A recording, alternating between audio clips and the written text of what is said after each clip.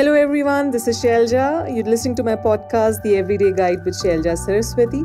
Every Mondays and Thursdays, I talk about topics on mindfulness, meditation, and share some anecdotes from my life.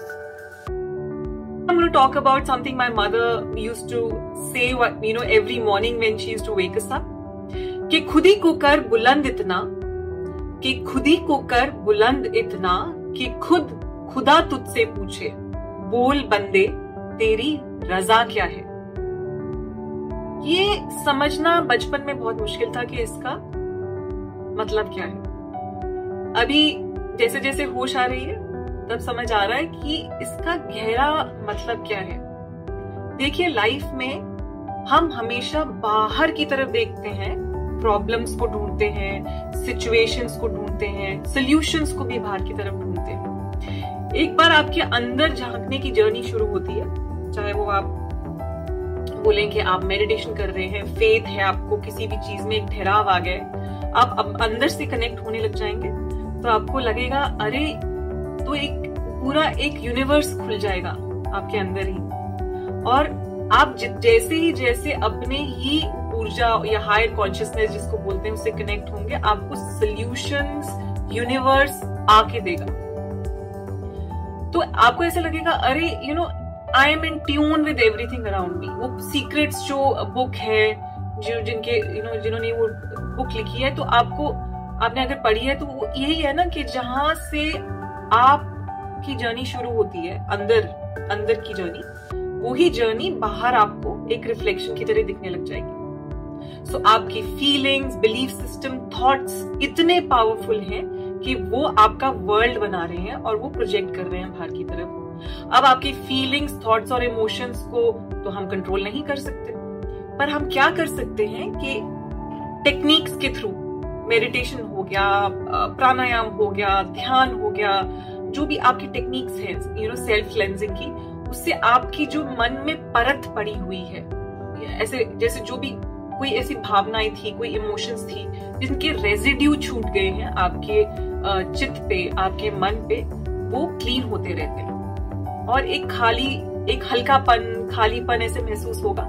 और जब आप खाली और हल्के मन में जीवन जिएंगे तो obviously you are channelised properly, that you are connected to that power, that higher consciousness बोले या अवेयरनेस बोले और योर ओन प्रेजेंस बोले, जो भी आप नाम देना चाहते हैं उसको आप दे दीजिए। पर इसका मतलब यही है कि आपने खुद ही को बुलंद कर दिया कि खुद वो हायर एनर्जी आपके थ्रू अच्छे काम करवा रही है, आपके थ्रू वो चैनलाइज हो रही है।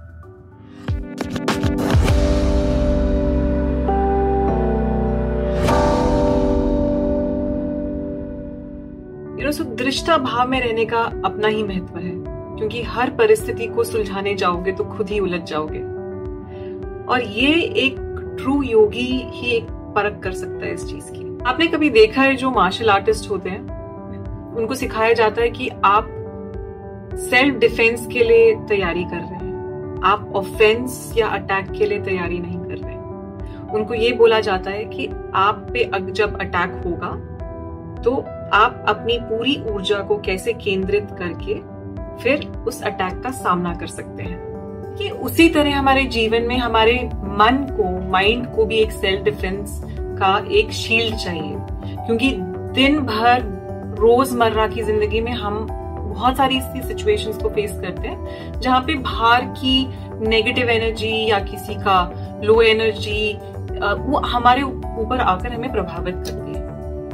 तो उसी एक मार्शल आर्टिस्ट की तरह, जो ऐसा नहीं है कि वो बाहर जाके सबको अटैक कर रहा है, पर वो उसको पता है, टेक्निक्स पता है कि सेल्फ डिफेंस की, हमारे माइंड को मैनेज करने के लिए भी हमें वो सेल्फ डिफेंस टेक्निक्स चाहिए। और ये सेल्फ डिफेंस टेक्निक्स यही है: मेडिटेशन, प्राणायाम, एकाग्रता, अपने मन को समेटना, कुछ पल जीवन के हर दिन अपने साथ बिताना, क्योंकि वो करने से हम अपने ही अंदर की लाइफ फोर्स एनर्जी के साथ कनेक्ट करते हैं, हम अपने ही अंदर के स्रोत के साथ कनेक्ट करते हैं, और ऑल दैट नेगेटिविटी जो भी हमारे ऊपर प्रभावित हो रही थी, हमें इफेक्ट कर रही थी, वो मिटिगेट हो जाती है। और पता है कि ये सेल्फ डिफेंस टेक्निक्स हमारे अंदर प्री प्रोग्राम्ड है।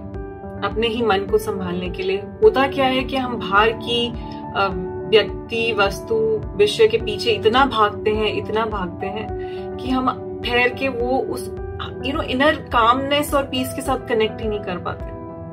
जितना भी आप ध्यान में बैठना शुरू करेंगे, आपको पता लगेगा कि आप ही की इंट्यूशन आपको गाइड करना शुरू कर देगी, और वो बेस्ट सेल्फ डिफेंस है किसी भी सिचुएशन में, कि आपकी ही इंट्यूशन आपको बता दे कि कहाँ पे आपको रुकना है, कहाँ पे आपको बोलना है और कहाँ पे आपको क्या करना है। It is an amazing journey. आप देखिएगा, आप 20 दिन मेडिटेशन कीजिए, 3 महीना मेडिटेशन कीजिए, आपके अंदर इतनी सारी चेंजेस आने लग जाएंगे कि आप ही खुद हैरान हो जाएंगे।